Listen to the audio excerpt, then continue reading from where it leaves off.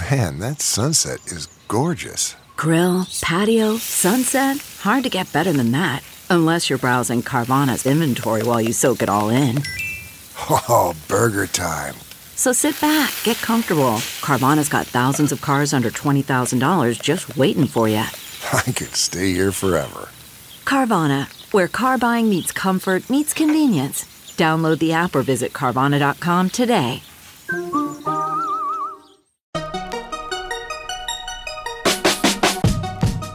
Welcome to the Tech Meme Ride Home for Wednesday, June 5th, 2019. I'm Brian McCullough. Today, YouTube actually does make some changes. Peloton is going public. Could Prime open Amazon up to anti-competitive scrutiny? More on that sign-in with Apple controversy and why your local police department might want to buy you a Ring smart doorbell. Here's what you missed today in the world of tech. So, I'm not in any way suggesting that this is related, but I guess my rant yesterday had crazy good timing because YouTube today announced its community guidelines were changing in order to ban videos that promote the superiority of any group over any other group in order to justify discrimination. This is widely expected to result in the removal of thousands of YouTube channels. Quoting Casey Newton in The Verge, "The openness of YouTube's platform has helped creativity and access to information thrive," the company said in a blog post. "It's our responsibility to protect that and prevent our platform from being used to incite hatred, harassment, discrimination, and violence," end quote. The changes announced on Wednesday attempt to improve its content moderation in three ways. First, the ban on supremacists will remove Nazis and other extremists who advocate segregation or exclusion based on age, gender, race, religion, sexual orientation, or veteran status. In addition to these categories, YouTube is adding caste, which has significant implications in India, and well-documented violent events such as the Sandy Hook Elementary School shooting and 9/11. Users are no longer allowed to post videos saying those events did not happen, YouTube said. Second, YouTube said it would expand efforts announced in January to reduce the spread of what it calls borderline content and harmful misinformation. The policy, which applies to videos that flirt with violating the community guidelines but ultimately fall short, aims to limit the promotion of those videos through recommendations. YouTube said the policy, which affects videos including flat earthers and peddlers of phony miracle cures, had already decreased the number of views that borderline videos receive by 50%. In the future, the company said, it will recommend videos from more authoritative sources like top news channels in its Next Watch panel. Finally, YouTube said it would restrict channels from monetizing their videos if they are found to, quote, repeatedly brush up against our hate speech policies, end quote. Those channels will not be able to run ads or use Super Chat, which lets channel subscribers pay creators directly for extra chat features. The last change comes after BuzzFeed reported that the paid commenting system had been used to fund creators of videos featuring racism and hate speech, end quote. So YouTube is, in fact, doing something, I guess, which is all I was kind of ranting about to begin with yesterday. This is largely about making rules around specific types of content, though. It remains to be seen if this is a fundamental change or if the algorithm is still primed for addictive behavior, and if the bias in that case is still toward, as I said yesterday, the more provocative stuff. Connected bike and treadmill maker Peloton says it has confidentially filed for an IPO. Details are sketchy beyond that. Quoting The Verge, Peloton did not clarify how many shares it intends to sell or what the price range would be. Its latest round of funding in August of 2018 valued the fitness company at $4.15 billion. Peloton CEO John Foley remarked last year that Peloton has a, quote, beautiful business model and that it was, quote, weirdly profitable. Peloton began selling its connected indoor cycling bike in 2014. It has a monitor on which users can stream live or on-demand classes so they can follow along.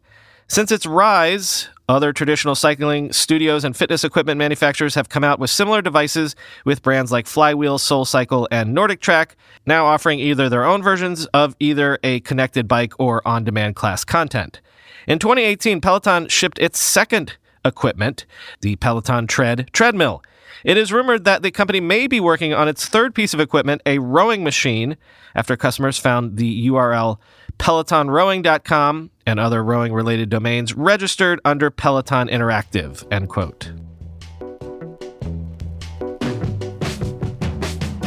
Speaking of regulators and regulations, the SEC is suing Kik for allegedly running an unregistered securities sale when it launched an ICO for its KIN token during the great ICO bubble of 2017.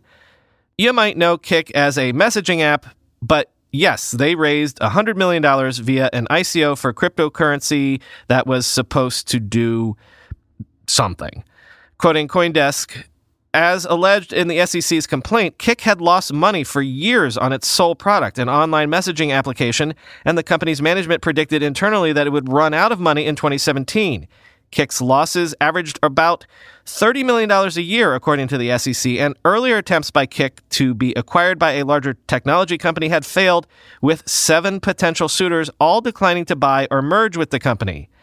In early 2017, Kik sought to pivot to a new type of business, which it financed through the sale of 1 trillion digital tokens. The company sold its KIN tokens to the public and at a discounted price to wealthy purchasers, raising more than $55 million from U.S. investors. The SEC complaint alleges that KIN tokens traded recently at about half of the value that public investors paid in the offering, end quote. Netflix says it is testing an Instagram-like feed. It's calling the feed Extras, and it already contains things like trailers, photos, and alerts about new shows. Quoting Variety, users who are included in the test group can access it through a dedicated button, and it's not replacing any of the app's other elements. Videos in the feed play automatically but without sound.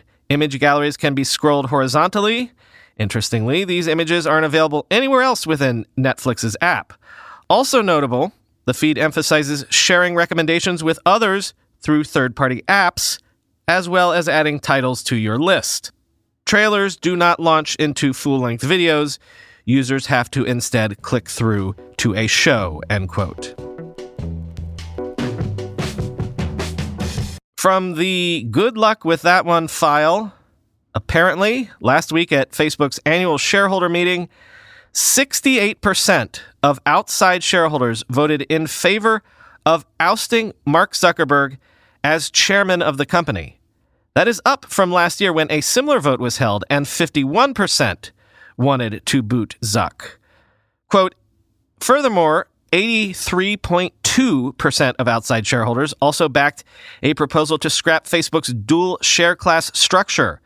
Currently, Class A shareholders have 1 vote for each share, while Class B shareholders get 10 votes a share. Management and directors control Class B shares. In fact, Zuckerberg happens to own more than 75% of Class B stock, meaning he has roughly 60% of the voting power at Facebook. He and colleagues voted down the independent chairman proposal and the dual-class share plans, meaning they were crushed, despite the uprising from outside investors. Put another way, Zuckerberg and his closest allies always have the trump card if they disagree with shareholders, end quote. And that's why I said good luck with that one. Mark Zuckerberg will never have to do anything inside the confines of the Facebook corporate structure that Mark Zuckerberg doesn't want to do ever.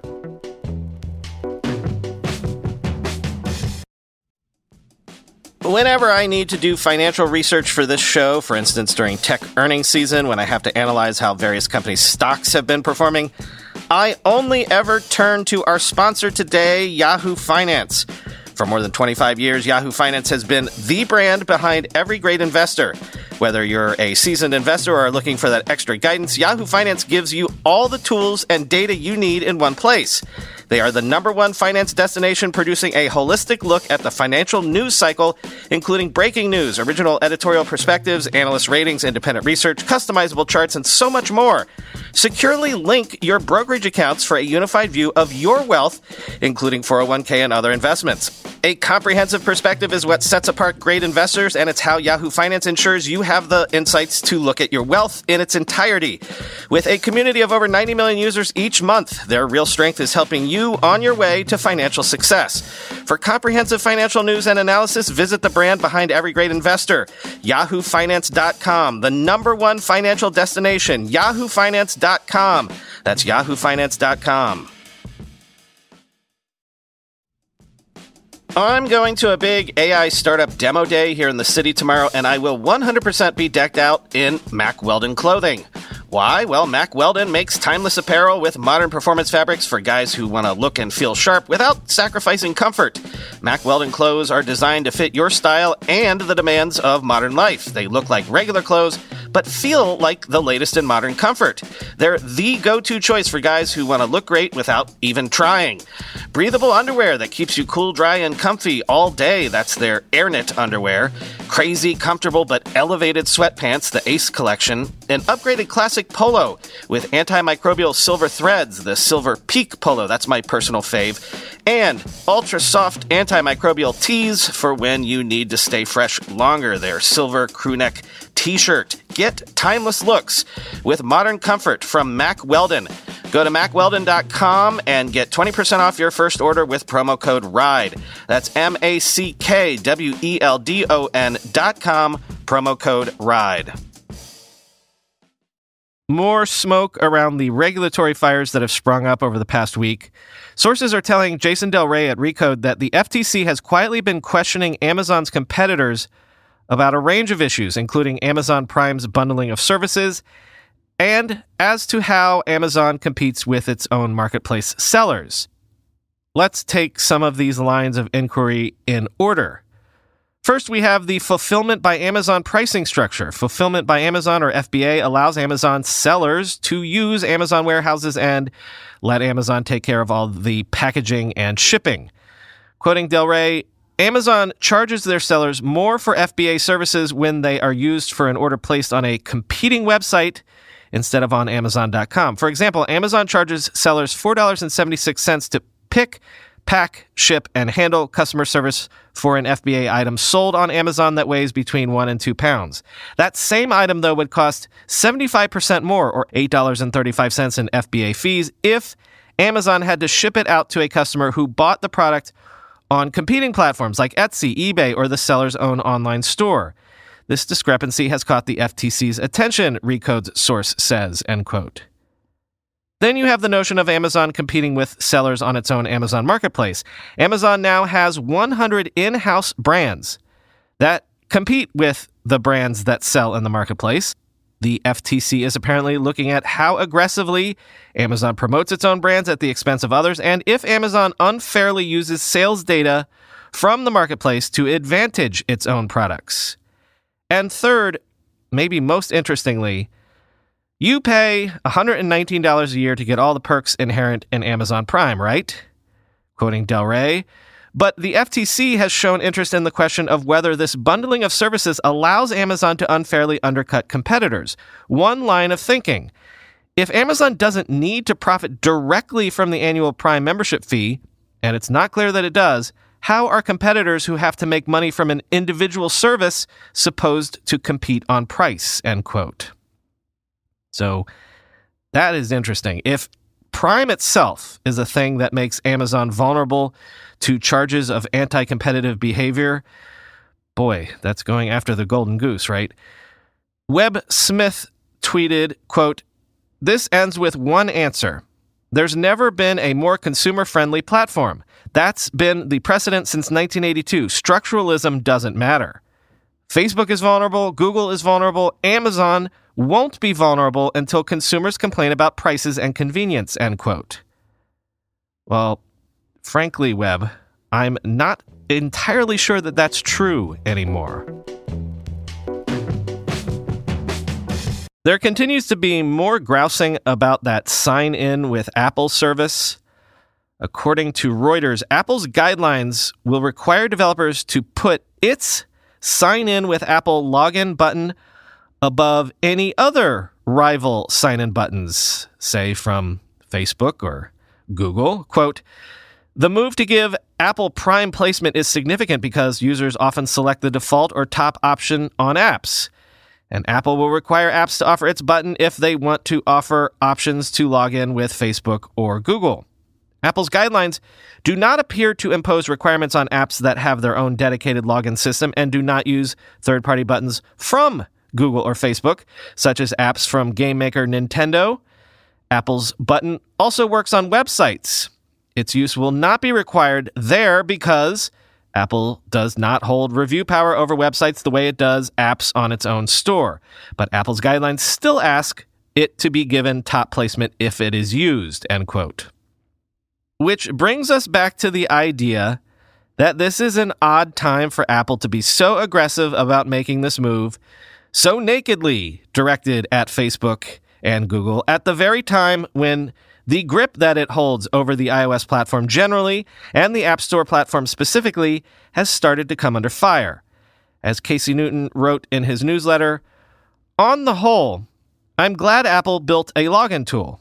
With Snap's similar tool launching a year ago, you could argue that we are seeing the dawn of a new era of authentication products built on the idea of gathering as little data as possible rather than the reverse. Having a privacy-minded tech company building an identity product puts positive competition on its data-hungry rivals. And isn't competition the thing that people like me are always begging for from the marketplace? But when a company with Apple's power in the marketplace makes a feature mandatory, it all starts to feel less like competition and more like brute force. Perhaps there is no user privacy-focused login tool compelling enough to get most developers to adopt Apple Login voluntarily, but that's the free market at work. And I'd rather have the onus on Apple to make its products more compelling rather than on developers to bend to its will. In January, for reasons I found to be completely justified, Apple revoked the enterprise certificates that Facebook and Google rely on to run their businesses. But still, I said then, Apple's power over other tech giants ought to worry the rest of us. Here, Apple, as our de facto privacy regulator, has shown its face again. I don't know how precisely to weigh the value of more private login tools against the cost of making an entire developer ecosystem captive to the policy whims of the world's biggest company. But perhaps that's where our actual regulators, which is to say Congress, should intervene, end quote.